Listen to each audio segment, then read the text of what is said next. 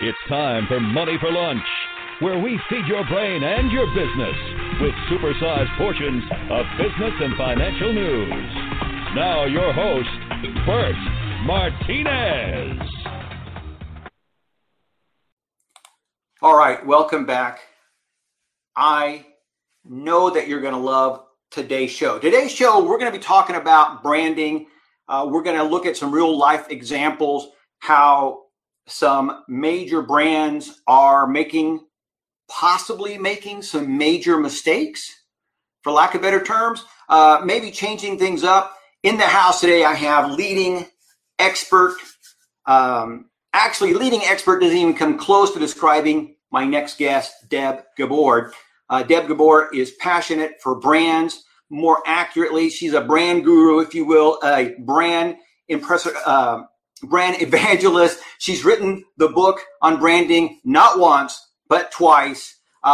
Best-selling books are Branding is Sex and Irrational Loyalty. She's the founder and CEO of Soul Marketing, a strategy-led marketing firm obsessed with solving major business and marketing problems.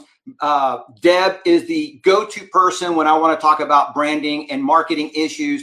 Deb Gabor, welcome back. Well, thanks. I'm so glad to be here. You bet. So off the bat, we're going to be talking about one of the greatest taglines, slogans in the world, and that is finger licking good from KFC. And you told me, and this blew me away, you said that they're getting rid of this slogan. I thought, like, what? This is like the world's greatest, one of those top slogans that everybody knows who it belongs to. So yeah, absolutely. I don't think it's gone forever. I think that KFC pressed pause on this. It is true that finger licking good is a brand slogan that's been around for so long. It's kind of part of the conscious, unconscious of society at this point. And it has such a strong association with this brand, which has gone through some ups and downs over the past couple of years. So I wasn't surprised that they put it on pause.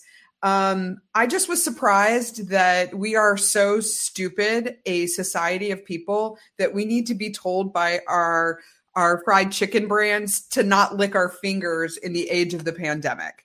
So I don't know. It's an interesting story for a couple of reasons. One of the reasons is, like, when is the last time, Bert, that you actually talked about Kentucky Fried Chicken or KFC? Can you remember? I cannot remember. No, not at all. Okay. So I'm curious if the big news, which like came across my news feed yesterday multiple times, I'm curious if that hasn't like thrust KFC back into top of mind awareness for everybody. And look, here you and I are talking about KFC over lunch. I'm a little bit hungry. How about you? And what's interesting, I tell you, when I do think about KFC, is every now and then I still see a Popeyes fried chicken commercial.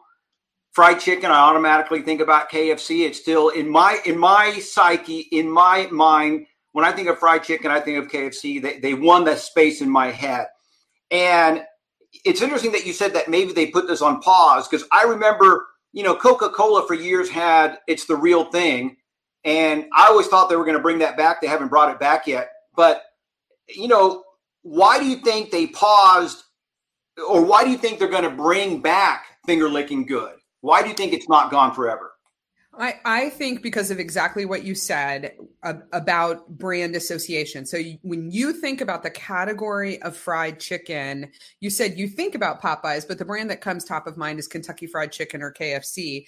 And as you know, like FC stands for fried chicken. So like truly the brand is synonymous with the category, and finger licking good is probably one of the most recognizable marketing taglines in the known universe. And so, I think that the folks at KFC's ad agency and KFC, the organization itself, probably has told the world we're just putting it on pause because they hope that we return to a better day when it's safe to lick our fingers again.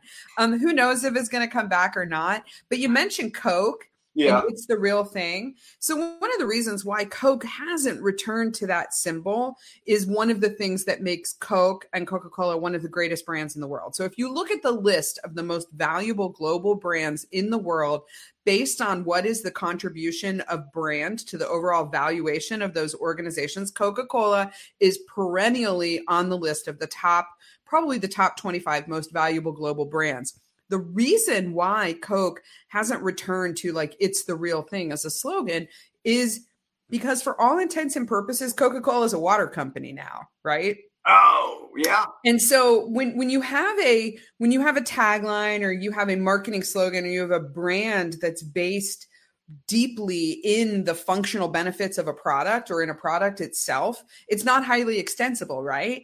But Coca-Cola's brand, their brand promise is to inspire moments of connection and happiness, right? Have a Coke and a smile. I'd like to teach the world to sing, right? It was all about inspiring moments of happiness. And the brand is still about inspiring moments of happiness. But when the brand transcends the product that they sell, so if it transcends cola, it gives you permission to become a water company. It gives you permission to be in the food business. It gives you permission to be a lifestyle brand. And so that's probably, I mean, I don't work for Coke's agency and I definitely don't work at Coke, but being a brand expert, that's my theory on why maybe they've created a different brand promise, brand image that still connects to the old brand strategy of inspiring moments of connection and happiness, but is something that hovers above the product itself and really speaks more to the deep emotional connections that the brand makes with people. All right. So you bring up something that's that I want to talk about. So let's say I am a mom and pop shop, whatever, I'm a dentist, a lawyer, a landscaper, a plumber, whatever. Should I be thinking about a slogan? I mean, what makes a brand? Is it a slogan? Is it a logo? Talk about what really makes a brand and what should I think of when I'm trying to create my brand? Yeah, absolutely. That's a great question. And I think that small businesses, especially those categories that you just listed off, like doctor, lawyer, dentist, landscaper, electrician, marketing company, whatever you happen to be, I think it's really, really important to think about a brand. Your brand is way more than a slogan. Your brand is the sum total of all of the emotional connections that people have with your organization and the people and the values and beliefs behind the brand. And so the reason why brand is really important, I probably can illustrate that through a real short story for you. So I'm at my office in Austin, Texas, and I work on a busy road, and I look out my window across the busy road, and directly across the street from me is my top competitor. How do I know that she's my top competitor? In the Austin Business Journal, largest woman-owned businesses and largest advertising and marketing agencies. She and I are always neck and neck. Like every year we're neck and neck. And I'm like, the years that she beats me. And so I literally sit at my desk every single day looking at her sign. However, people who hire her firm are not the same people who hire our firm. We never compete for clients directly. We offer almost exactly the same services. However, the type of clients that work with us are organizations that are in a grow or die mindset, have a lot at stake to get it right, and they need a kick in the ass to get there, right? People who hire her firm have a challenger brand that's trying to grow incrementally or protect share. They are looking for someone to run their marketing long term, not completely transform their business. So we wouldn't work with the same people. And so the best brands in the world are the ones that are unique. They're singular. They're not just different. So if you're a landscaper or you're a dentist, you're probably in a situation like I am. I can't swing a cat over my head in Austin, Texas and not hit 150 other people who do exactly what I do. But the best organizations in the world, no matter how small they are, whether you're a solopreneur or you're a professional or you're the local landscaping company, the best brands are the ones that really identify who is that one ideal person that we're for. aim the brand directly at that person's values and beliefs. Take a walk a mile in their shoes. Understand what it is that you provide to them that they can't get from anyone else. So people don't hire us for marketing. People hire us for the kick in the ass, right? People hire her. You're a challenger brand and you want to go up incrementally maybe, or you want to protect share. It's a completely different relationship. It's a different essence, and it's something that makes us singular unto ourselves. And so that's the essence of branding. And no matter how small the business is, no matter how new the business is, you should think about creating those deep emotional connections that create that condition of irrational loyalty, which irrational loyalty is that feeling that you'd be cheating on someone if you were to choose a competitor. So you can develop that for the dentist. Like, I've felt that before. I remember like shopping around for a new dentist. I remember going to a new hairstylist and feeling like I was cheating on my hairstylist. That is irrational loyalty. And that condition is available to every business, whether you serve consumers, whether you serve other businesses, no matter what the size you are, no matter whether you're selling products or you're selling services, you can create that condition of irrational loyalty. And I want to hit on a couple of points. First of all, I like the fact that you said focus on the one. And I think where most people mess up is they think, okay, they're thinking of a huge crowd of people that are going to come do business with them, which is what we all hope. We want thousands and millions of people, but you have to develop that one avatar, if you will, that one person that that you can relate to and they can relate to you. And I like the fact that you used emotional connections because, there's this great, adage out there that says, that we buy on emotion, but we justify on logic. And I've always said that, to me, there's no such thing as logic. No, there's no logic. So the best brands in the world are the ones that elevate a person's self-concept. What you eat, what you drink, what you wear, what you buy, what you drive. It's all part of who you are, and it's part of ascending to the top of the Maslow's hierarchy of needs, if you will. The reason why branding is so important, regardless of the size and scope of your organization, is because when you communicate with customers, you only have 2% of their brain to work with, right? So 98% of what your brain is doing is happening outside of your awareness. 98% of your brain is working on things like digesting your food, metabolizing the booze you drank last night, circulating your blood, helping you sit up straight, breathing, growing hair, all of these different things. 2% of your brain that's available for a message to actually permeate.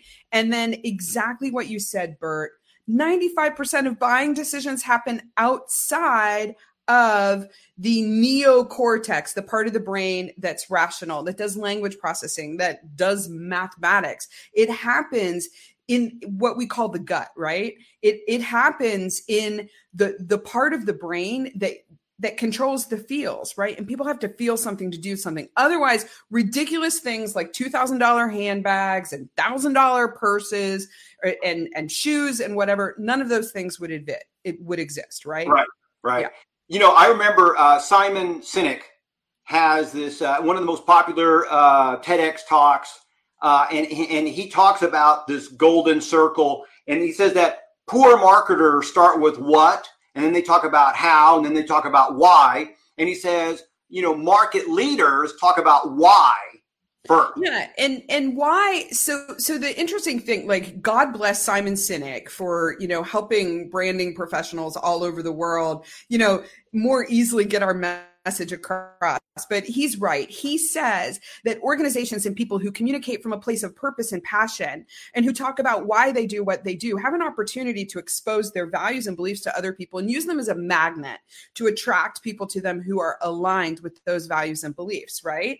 And think of it this way, in very practical terms, what Simon Sinek is saying, and I know you've experienced this, I've certainly experienced this. When you ask the question, what do you do? Right? Say, what do you do?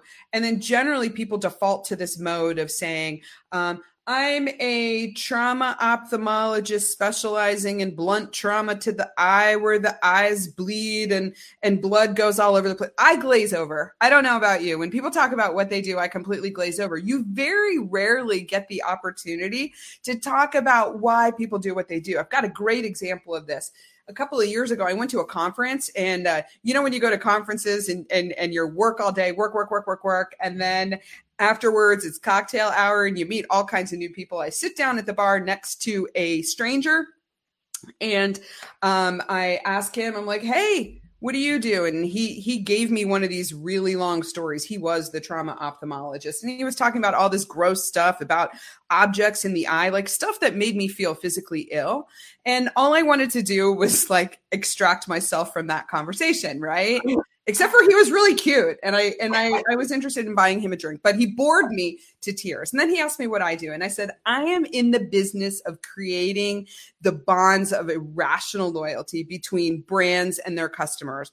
I create this condition for brands where their customers feel so indelibly bonded to them that they'd feel like they were cheating on them if they were to choose an alternative. And he was like, how do you do that? So I got to talk about how, and then he was like, okay, so what does that actually look like? And, 10 minutes into the conversation, I told him, like, yeah, I run a marketing agency, right? If I had just said I run a marketing agency, remember I talked about my competitor who works directly across the street from me, he would have put me in the same bucket with her. So when organizations speak from this place of purpose and passion and why they do what they do, it's very powerful. So I ran into him a couple days later in the conference, like in an elevator or something. He said, Deb, I've got my story figured out. And he said, I want to talk about why I do what I do. And he told me this really poignant story about how when he was a student in undergrad, that the fraternity house that he lived in was directly across the street from a family. And there was a little girl who lived in the house, and every day she went outside and she climbed the tree in front of the house. And each day she got up higher and higher and higher.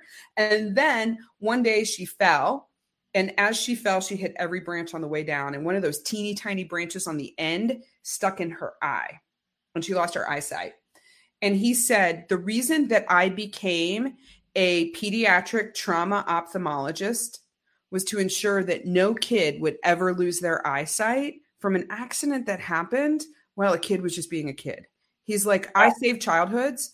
And that was really meaningful. So if you take Simon Sinek's idea of starting with why, if you take this idea of like activating and engaging people's limbic systems, like the part of the brain that gives people the feel, when you connect with people deep in their heart with your brand, it's like telling a story like that. You can't listen to that story without having an emotional reaction. And a brand is like the shortcut for that.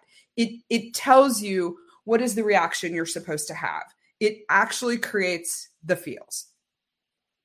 Yeah, and I love that. And again, what's so great is that you don't have to think about the masses. You're thinking about that one person, that one kid, to use this doctor, who hit that tree and got something stuck in their eye and was about to lose their eyesight. And that doctor came in and repaired that. And hopefully the child went on to have a normal childhood with both eyes, I guess. But what a difference emotionally. I'm a trauma ophthalmologist, blah, blah, blah. Okay, I'm sleeping.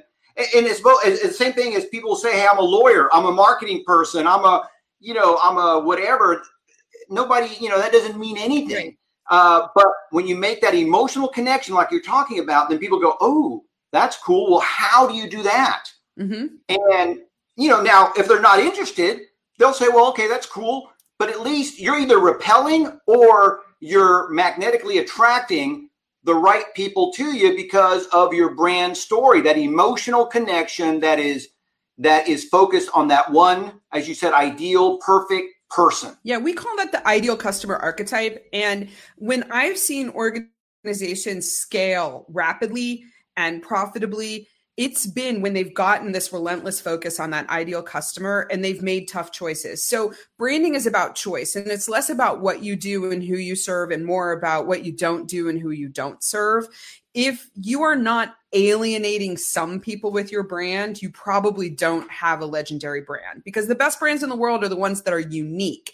They're not just different. It's not enough to be different, right? I told you about my neighbor across the street. She runs a marketing agency. She runs a different marketing agency. It is not enough for us to be different from each other. We have to truly be unique in our own right. And so when brands aim their brand at this singular ideal customer and that person's values and beliefs and uses the brand as a magnet to attract those people people by aligning with those things. That's where you create these powerful connections of irrational loyalty. And irrational loyalty, you and I have talked about this several times.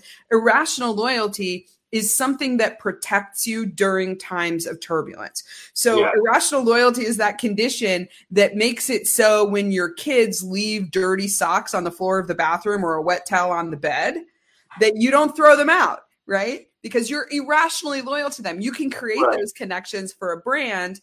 And, you think about it this way. Your brand, whether you're the dentist down the road or you're, one of the biggest household name brand companies in the world, your brand has an emotional bank account with the customers, right? And every time your brand behaves on brand, what does that mean? It means on expectation, on values, on beliefs for your relationship.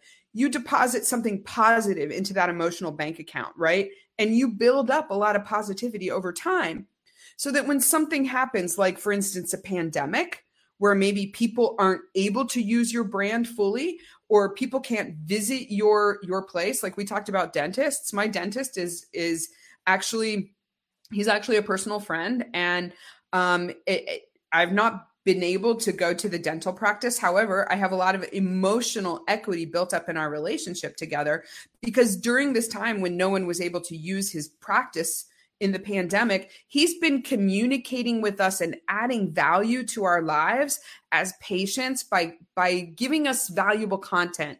Here are things that you can do and eat during the pandemic that increase teeth strength. Here are things that here's valuable information about gum health for kids during the pandemic. Bridging the gap by giving to us, even when we couldn't use his services, has built up the equity in that emotional bank account, so that as soon as he opens up that practice fully, we're all going to be beating down his door. I know I need to get my teeth cleaned because I was 3 months late for a teeth cleaning when the pandemic hit. But so that condition is available to everybody, and you can't do that unless you know who you're aiming at and who you're in a relationship with. Yeah. And I love it. And I want to I'm going to say this, and then I want to talk about something else since you brought up the pandemic. A lot of people make the, the mistake of thinking, well, a brand, that's a multi-million-dollar company, and there are literally hundreds of multi-million-dollar brands that had a massive team behind them. They had tons of money, and yet they fail. And, I'll say one of my favorite brands that I call it a failure, even though they're still around, is TiVo. TiVo was far ahead of anybody else in the DVR market. It was synonymous. Their brand was synonymous with DVR. Hey, just TiVo that, whether you use the TiVo or you use a different brand. But they fail to capture and continue that market growth. And now they, of course, technology's changed, so maybe they're not as needed as they used to be, whatever. But, just because there's millions of dollars behind a brand doesn't mean it's a guarantee. And in some cases, it almost hurts them that they have so much talent and so much money and all that other stuff. What's your take on that? So, what you're talking about there, it happens a lot. There's a lot of brands that have been able to go through massive transformations in terms of the functional benefits that they provide and even the emotional benefits that they provide, but the brands survive. Like, look at Apple, for instance. Like, Apple has been through several incarnations and they've bolted on other offerings. Google is another one that's highly, highly extensible. And it all is oriented around the brand promise. So TiVo, for instance, TiVo was a brand. The reason that it didn't survive, TiVo could have been an amazing brand in the streaming space if they had looked at their brand promise as something bigger than just being a functional benefit that helps people record and watch shows on demand. They could have been the leader in on-demand programming. They could have been the leader in giving people control over entertainment if they had thought bigger as a brand. They could have made the pivot away from recording and serving up TV shows using a device to just giving people control over the stories that they bring into their homes. They totally crapped the bed on that one. Yeah. BlackBerry is another one, right? BlackBerry. BlackBerry, yes. I mean, BlackBerry, in the brand graveyard. I don't know about you. When BlackBerry came out, I was a freaking Crackberry addict. Like my fingers were on that thing. And one of the reasons that at first I was like, no Apple for me, no iPhone for me, was like, I thought I was going to miss that, like that thumbs on the key thing. Do you remember this? I mean, it literally was like everybody. The endorphins start going when I think about how much I loved my BlackBerry. But BlackBerry built a brand that basically was about people getting email on the go. Apple built a brand about giving people access to the world in their hand, right? And when you create a brand that is where the sum of the parts is greater than the whole, that connects with an ideal customer, that elevates them in their lives, provides them with something singular that they can't get from anywhere else, you create a brand that's highly extensible, you create a brand that can scale, you create a brand that has focus, and you create a brand, most importantly, that has a deep-seated meaning that transcends the product that you provide. And so like TiVo in the brand graveyard, BlackBerry in the brand graveyard. I see brands like this all the time. Kodak in the brand graveyard. Kodak, like one of the best brands in the world. Yes. Instead of focusing on being about, we're all about film. Like who uses freaking film anymore unless you're filming a movie? And a lot of movies are shot digitally now, right?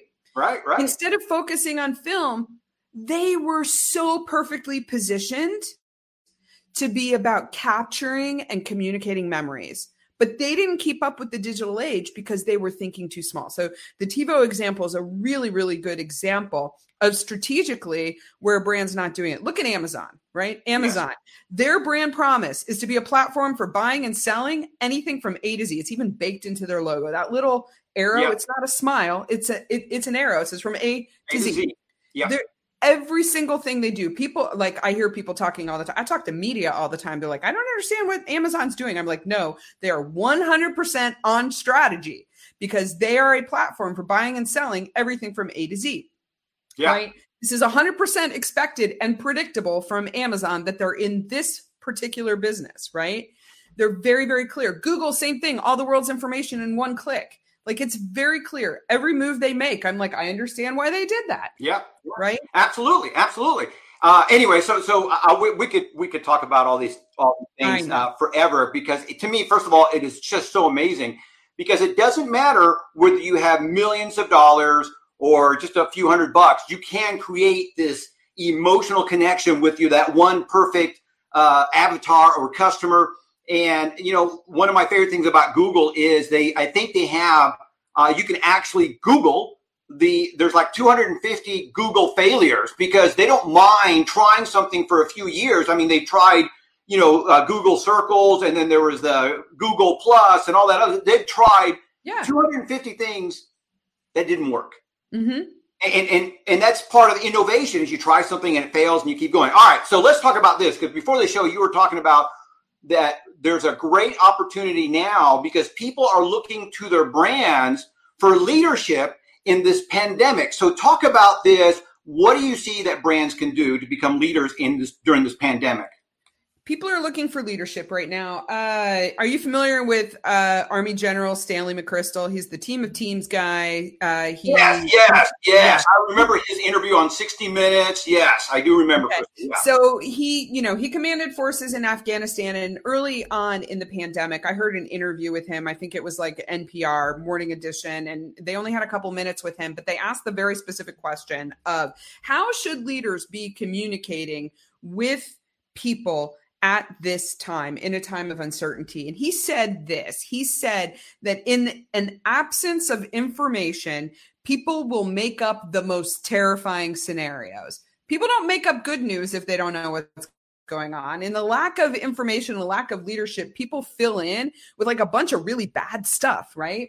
And he said, we need to lead. And how do you lead? You lead by being precise. You lead by being clear. You lead by being honest because people at their core can handle bad news if you put it into context for them. And so that was probably at the beginning of April when I heard that interview. And that's something that's really stuck out in my mind. And then you watch the trajectory of pandemic related brand communication. It sort of started out with the "we are all in this together" emails. Did you receive the "we are all in this together" email? I mean, yeah, I think I'm still getting it. Hundreds of CEOs I've never heard from before. We all got the same kind of. That's because no one knew what to say. Nobody knew what to say. And so then So it was the email that basically said, hey, if you need a new lamp, sofa table, Aston Martin, we're all in this together. Let's talk about the people behind the scenes, our hopes and prayers. There's those hopes and prayers. You know what I mean? It was like the same email, and I received it like probably 1,700 times.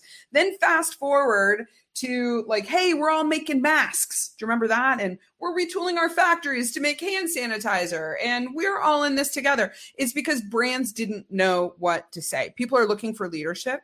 Right. Then we saw, then it became television commercials. Remember the television commercials? They all start off with like the tinkly piano music, and it shows the doctors high-fiving each other and taking off their masks. You could see the masks are on so tight and whatever. It's like the same television commercial. It's because nobody knew what to say. So people are looking to brands for leadership. They are looking for, especially, when we saw the social justice movement pick up steam again after the killing of George Floyd and all of this, we saw another round of this, like brands trying to participate in the conversation in a meaningful way. People need information. And when our leaders are not giving us correct information, when, the public institutions that we are relying on to at least not give us disinformation, they're looking everywhere for someone to tell them how to feel, where to be, how to act, what to do, what to say. And they're looking to the brands that they love. So it has never, ever, ever been more important than it is now to show up with a set of values and beliefs as a brand and let the world know what you stand for and what you're about. Like, show your gooey insides, because consumers are demanding this of the organizations that they do business with, because the best brands in the world are the ones that become part of the person who uses them. So, here's a good example. I want to say like probably a month ago, when the social justice movement and brands were in the news again, what we saw was like a reckoning that was happening for brands that seemed to appropriate cultural things like Uncle Ben's and Aunt Jemima, and all of these brands having to come and not only take responsibility but fall on their swords and admit that over the years they've been out there perpetuating racial stereotypes and that they've been ignorant of the issues and all of that, and taking that reckoning. And so people are looking to brands to lead through these situations and give them the confidence that they need to feel good about their purchases, to feel good about how they're living their lives. I don't know if you've ever used a brand that you were embarrassed to tell somebody that you actually liked or that you used. That is the most dangerous position for a brand to be in, is when people are embarrassed to use your brand. And it's a very, very real feeling. Like, what you eat, what you drink, what you wear, what you drive, where you go, the magazines you read, the media you consume, it says something about you, not just to other people, but to yourself, right? It's all part of your self-concept. Right. And so people are looking for leadership, and they're looking for brands.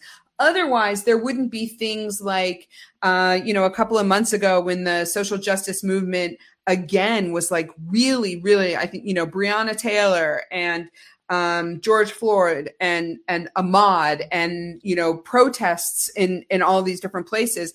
Like, the public was demanding that brands like Adidas that serve the Black community come forward and have something to say about that. Consumers were demanding of brands that were making a statement on their social justice policies. They were demanding that those organizations not just pay lip service to a movement, but actually take action within the organization to say, like, all right, you want to go out there and you want to co-opt this moment to raise the profile of your brand? Well, here's a reckoning for you. You need to behave from the inside in a way that shows leadership to other people. So that means, like, really look at your executive team, look at your board of directors, look at the composition of your company, and enact and also communicate what you are going to do in order to resolve these issues. So people are requiring brands to act, and that action in many, many cases is leadership, because it sets the tone for the rest of us in terms of how we should act and how we should feel and what we should do. And so thank you for listening to my TED talk on on brand leadership. But I mean, that's like the big thing right now. Sure. No, well, first of all, I thought plenty of great information on how a brand can, again, separate themselves from what everybody else is doing, which is, hey, we're in it together, but here, buy my stuff. And one of the things that I thought was interesting, and again, emotionally true, and that is, as you said, when we don't have that information, we insert our own horrible, negative stuff. And it's never good. It's never good. And what's interesting is that's exactly what I do when I don't hear from my kids, when I'm supposed to hear from my kids, right? It's like, okay, I've texted them and they're not responding. So they're probably on a ditch, with their car turned upside down. And there's like a pool of blood on the highway. Yeah. I'm there. I'm there. I got it too. Like, you fill in the worst case scenario. So for brands during this pandemic, I was out there telling brands, even if people can't use your brand, you're a restaurant, for instance, you're a personal service or something like that people can't use, you have to communicate, and communicate not through a lens of trying to sell something to someone, but by giving something to other people. How can you add value to people's lives, even at a time when they can't use you? I've been out there preaching to everybody, and I'm actually I had started working on a book about AI, several months ago. And then when the pandemic hit, I kind of tabled it. And now I'm working on a book about the counterintuitive nature of how to communicate during a crisis, which my theory is that the brands that truly win in crisis are the ones who do things through a lens of helping and not selling. And so I've been inspired by many, many brands who have been out there giving, just giving. And I'm not talking about giving money, but giving value by asking themselves the simple question of, how can I be indispensable to people at this time? All right, I have a business that people can't use. How can I be indispensable at this time? How much can I give away for free? I am my own case study in this. So at the beginning of the pandemic, I believe it was March the 13th was the day that the WHO declared a global pandemic. My world fell apart. So in addition to running a really nice branding and strategy agency, I mostly make my living as a paid professional speaker. And I had speaking dates scheduled out for, the next 7-8 months. And I was going to be traveling around the world. And I believe I was going to be on almost every continent over the year from about January to December. And 100% of my speaking engagements canceled. Additionally, at the same time, my company, we lost 70% of our recurring revenue in April, when clients were just we can't pay. And then a lot of our clients were having supply chain issues. Even if we were working on projects with them, they couldn't get product to us to be able to photograph or do videos or communicate about or whatever. It was effed up, Bert. It was really, really effed up. And in that moment, I was like, all right, what are we going to do with this situation? I lost 100% of my personal income. The business was circling the drain. And I asked myself this question: how can we be indispensable to people at this time? And I decided that there was never a better time than then to just generously share our expertise as an organization with as many people as we could without asking for anything in return. And as a result, of just sharing my expertise and giving people access to this incredible network of experts that I have. So I know tons of best-selling authors and speakers and experts and coaches and consultants and like household name brand CEOs all over the world. I brought people together with those people. I shared like, here's how to communicate during this time. Here's what your brand should be doing, just giving it away for free. And what I did was I helped our company. We grew our community exponentially. We grew our existing community by 200%. And now we've cultivated this incredible engaged community of people who are now leaning forward and telling us what they want to buy from us, which what that created was an entirely new business that we launched, like entirely new, that came out of like my own learnings from being a paid professional speaker and not having a speaker platform anymore. We needed to figure out a way for people to share authority and monetize their expertise without speaking engagements. And then the second piece of that was it helped us actually engineer a pretty significant pivot in our business model. Some problems that I have been dealing with in this business literally for 10 years that we undid by just giving generously to our community. And so as a result, like if you just take Q2 and you like wipe the slate clean and say there was no Q2, I think like I've given us permission to think that this could be our most profitable year in business ever. And that came about not by selling, not by marketing, not by trying to force things on people, not by offering discounts, but by giving to other people. And that's been the big lesson in this. And that's my huge takeaway from this period. So when, back to your question about brands exhibiting leadership, the way that we chose to lead through the crisis was by giving, just by asking ourselves the question of how can we be indispensable to people at this time? And what we found was we can just share our expertise with them. There was never a better time than now to share that expertise with other people without an expectation of anything in return. I didn't expect anything in return. We did it. We were guileless in sharing all this expertise with people. And what that did was it created that condition of irrational loyalty. And I'm not kidding. We are literally writing proposals and having new business conversations every day with people who we've engaged over time just by giving to them. So it's a flip of the script a little bit, like going away from marketing and selling and like looking at the act of creating a market, which marketing means to create a market, bringing buyers and sellers together. Right. How do you bring buyers and sellers together? Not by selling to them, but by giving to them. That's the counterintuitive thing. Well, and I think that's a great way to, again, help your community. As you said, be,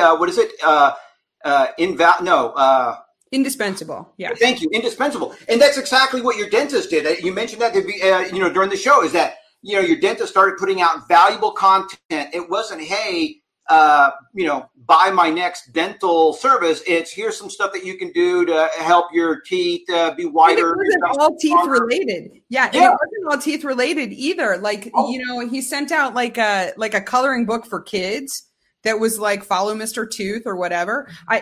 My kid is 23 years old, so I don't need coloring books for her, but my friends and colleagues who have kids who are, off for the summer, who are now doing homeschool, like they're dying for activities to do with their children and whatever, like be helpful to people and underwrite that with your brand, but give, don't sell, right? Right. Yeah. Because ultimately the selling takes care of itself because, really selling is a byproduct of a relationship. And if you have a relationship, a real relationship where somebody trusts you, then they're going to buy from you. And information is one of the safest, easiest things to give somebody.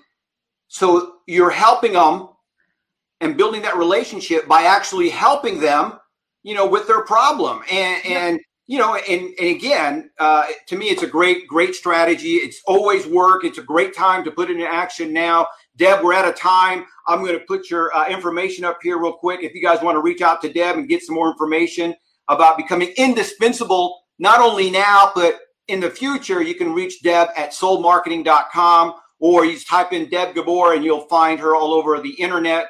Deb, thank you so much for stopping by today. Thanks, Bert. Remember, don't lick your fingers.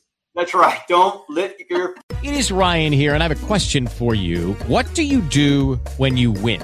Like, are you a fist pumper, a woohooer, a hand clapper, a high fiver? I kind of like the high five, but if you want to hone in on those winning moves, check out Chumba Casino. At ChumbaCasino.com, choose from hundreds of social casino style games for your chance to redeem serious cash prizes. There are new game releases weekly, plus free daily bonuses. So don't wait. Start having the most fun ever at ChumbaCasino.com. No purchase necessary. VGW Group. Void where prohibited by law. See terms and conditions. 18+.